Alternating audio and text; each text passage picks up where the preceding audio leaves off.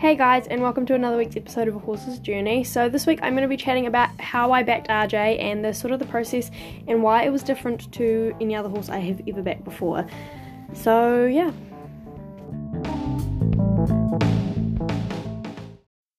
Rightio guys, I apologize in advance. Today actually turned into a pretty rough day for me. It's funny, this always seems to happen. So I'm not feeling the greatest, not the most energetic, but I'm going to try and make this a really fun podcast anyway, because I know I've got to make something for you guys to listen to. That's my commitment. But I am also doing stuff in the background, so I am putting my clothes on coat hangers, which is boring, but I also got growled at by my mum, so I'm gonna do as she says. So this week I wanted to chat a little bit more about how I started RJ.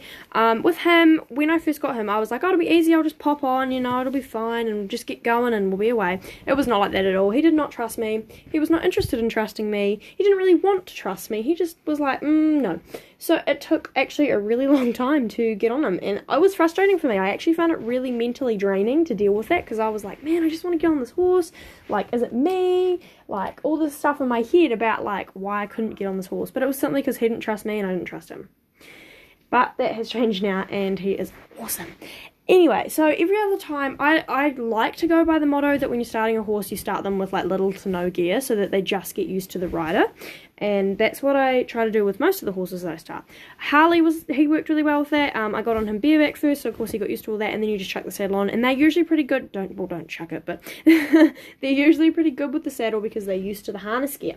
But anyway, with RJ, it was not like that at all, and I was like, his back was kind of sore. Because I think, I can't promise this is why, but me and the lady who massages him both think this is why. One of his legs is shorter than the others, which means he kind of compensates for weight weird, and that means he gets sore quicker than other horses, so I actually have to keep maintaining his his physical soundness. He's not unsound, he can just get sore. Anyway, so that was sort of all, that was a part of it as well. I couldn't lie across him bareback, let alone swing around and use his body to get my body onto him, because it hurt him and I would make him uncomfortable, and I was trying to make the whole thing as positive as possible, because if he's sore, he tells me, and I don't want to create bad, bad behaviour around riding, because that's not at all how it is.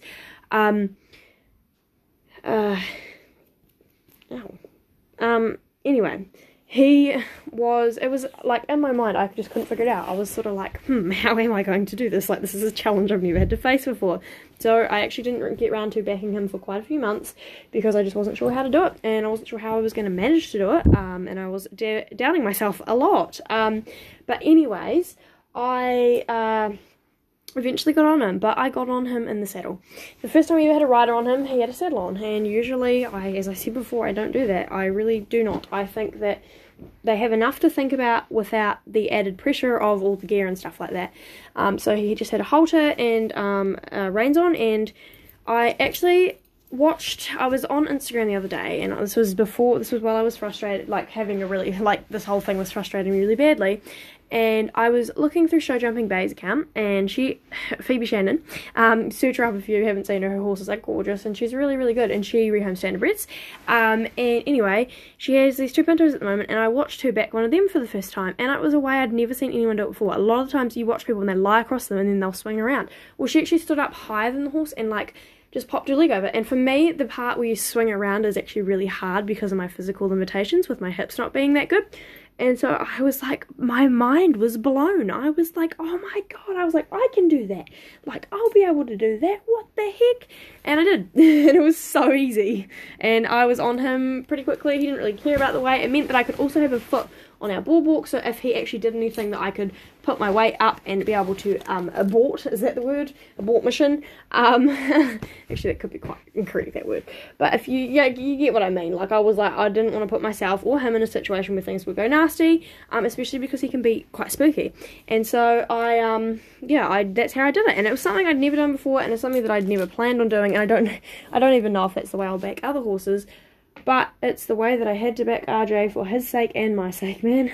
Because, my body strength with my hips is pretty low, as much as I would love to say it's high and I'm super strong and all that. It's not that great, and I had to come to terms with that and then find a new way to do it.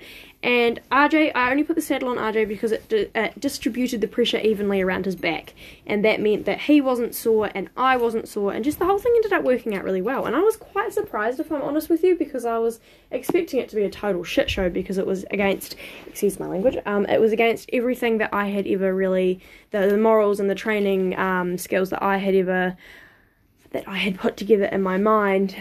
So I was sort of like, yeah, I was frazzled that the whole thing really worked that well. But I definitely plan, if I have horses in the future who are sore in their backs, if I'm in a time pressure restraint, I will be using the saddle to back them. But it will depend on each individual horse. Of course, these are harness horses who've had the harness gear on and they know what it's like to have weight on them. They just haven't had a rider on. And so that eliminates like a whole element of, you know, it makes it so much easier for me, which is awesome. But it also, with RJ, it was a lot trickier than with any other horse, because he was very, very untrustworthy, and he had no interest in trusting me. He just wanted to do his thing, and it was that. He tried in ways, but he was also very wary, and he was very quick to jump and very quick to become afraid of anything that moved. And I found that really challenging mentally to start with, and I was like, oh my god, I'm never going to get on this horse, and when I do, he's going to be awful. He wasn't. He was really good.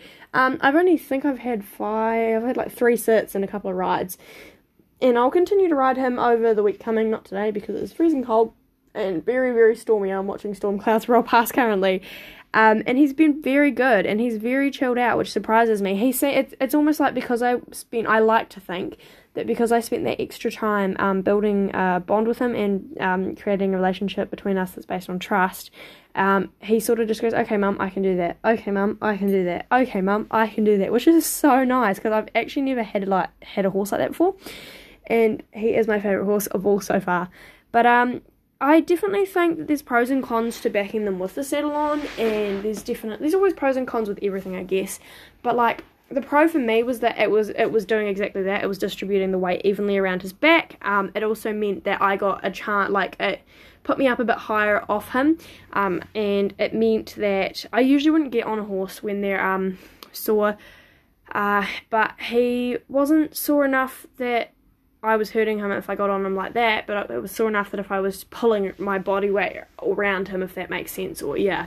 So he's now had another massage and he's feeling even better, and all we did was walk. Please bear in mind I was on him for no longer than 10 minutes max, because I was just being cautious and making sure that he wasn't sore, and that I wasn't putting too much pressure on him and putting him in a situation where he could become explosive, because he has a tendency to do that. If he can't cope with something, his brain just is like, what? And then he just goes, ah! And so it's something that I'm having to work really hard with him as not only a rider, but as a trainer and as a friend for him. We're having to work really hard to create a relationship that is working. I feel like that's life in general though, eh? But I was actually very, very surprised with how it went. And as for the standing up above them, it meant that I could like put my leg on him and I could scratch him with my leg and then swing my leg over, but I didn't actually have to sit on him. So if he moved away from the pressure, I could, you can wait. And he was so good. Honestly, I was mind blown by how good he was, and how it was funny, because I think it's all about backing a horse. It's all about finding a way that works for you and a way that works for them. I've never actually backed a horse that hasn't been a harness horse. I will one day, 100%. I've helped back one or two, and I definitely will one day, but for him, having that education of the saddle beforehand was a really good idea, because it made my life easier with my physical limitations. And it's funny, because I'm starting to realise that this podcast is as much about me as it is about the horses, and the fact that I am finally realising that I can still do everything everyone else can do, I just have to do it differently. It's a really good feeling. Like, it feels good, man. I was quite surprised, because I did not think it was going to feel good at all. I was like, oh my god, I'm a failure. But I am not. I'm just puddling around and mucking things up and doing things in my own way. And it has worked out awesome. And if you guys want to see any of the videos of me getting on him or riding him and stuff, they're over on my YouTube, which is JMC-Equine. And there's a couple of videos of me riding him up there. Actually, there's quite a few, I think, now. I think I rode him 3 days in a row. He was just so good. Honestly, he's so good. But I sing his praises. He is a good boy. He can be a total douchebag, but he's also a good boy. He's pretty good if he puts up with me. Anyway, just the fact that it's almost recently, with personal experiences and with non-personal experiences, I've started to learn that you actually can't, there's not one set of rules for every situation.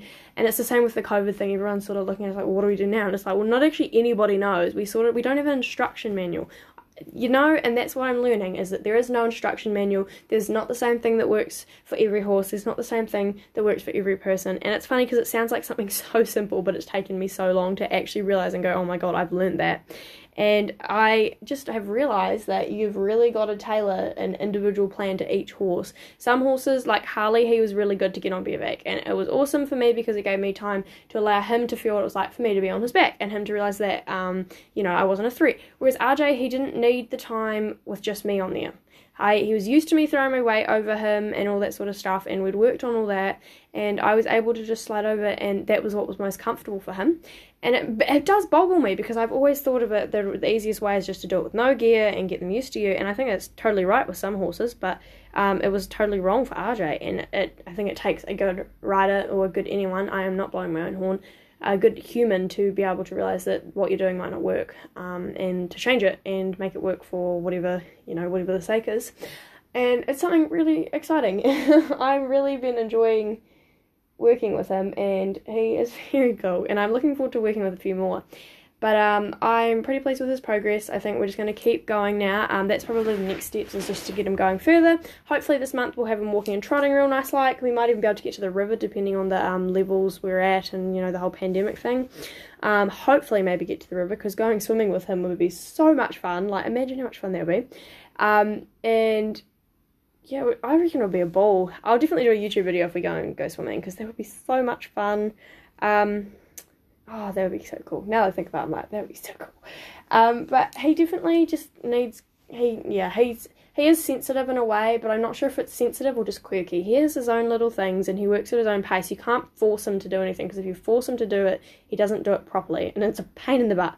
But something I'm learning to do is just slow down and talk to him, and allow him to talk to me. And we can actually build a friendship and build a training plan together, which is working lovely like. But I'm looking forward to his first trot. I have a feeling he'll pace. He was a trotter. He was raised as a trotter, but he paces. And I have to laugh so hard at it, because it's like a stress thing. He like paces, and I'm like, what are you doing? But it is what it is, I guess, and it's all part of the learning process, and this is setting me up to be able to help so many other horses. But for him, the backing process was actually quite easy, minus the whole, for the first, I've had him for 4 months now. The first few times I tried to even like lie or jump next to him, he bit me. Well, he didn't bite me, but he tried to bite me. He just couldn't stand the thought, you know, he was like, pain, ow, pain, ow, pain. So I just stopped, and I gave it all away, and I was leading him over things, putting him over obstacles, jumping him over jumps, putting him in the float, taking him out of the float. Like, there was all this stuff I was just doing to cement the fact that whatever he did, he was going to be safe with me. And he's actually started to really enjoy grooming, which is quite nice, because, you know, I love doing that. It's funny because a lot of people don't. My sisters don't. One does, the other one doesn't. I love it, and I find it a really good time for us to bond, and both of our favourite time is when I brush his tail. It's hilarious. He always sleeps when I brush his tail. But I don't know if there's much else to say on the whole subject, just that I was really amazed that there was, you know, other ways to do it, and that it worked. It worked really well, and I was really, really pleased with the outcome, and he's turning into a lovely little mount, and I'm looking forward to getting on him hopefully later in the week, and yeah, the whole process with him has been really fun. As much as it has been the biggest challenge ever, he's also taught me the most so far, and I think I'll continue to learn with no matter what horse I have. But the backing process for him was definitely really different, and I didn't cope very well with that, because I was like, I just want to be able to swing over like all those other people. But then I was like, all those other people have working legs, bugger. So I was like, I have a lot of core strength and a lot of arm strength, but I have, like, my legs are that weak that I can't do around the world, because I cannot get my legs up. Like, I have to like physically lift them with my arms. And it's like, people don't get it till I'm like, some days I can't put my own underwear on, and then they sort of start to understand.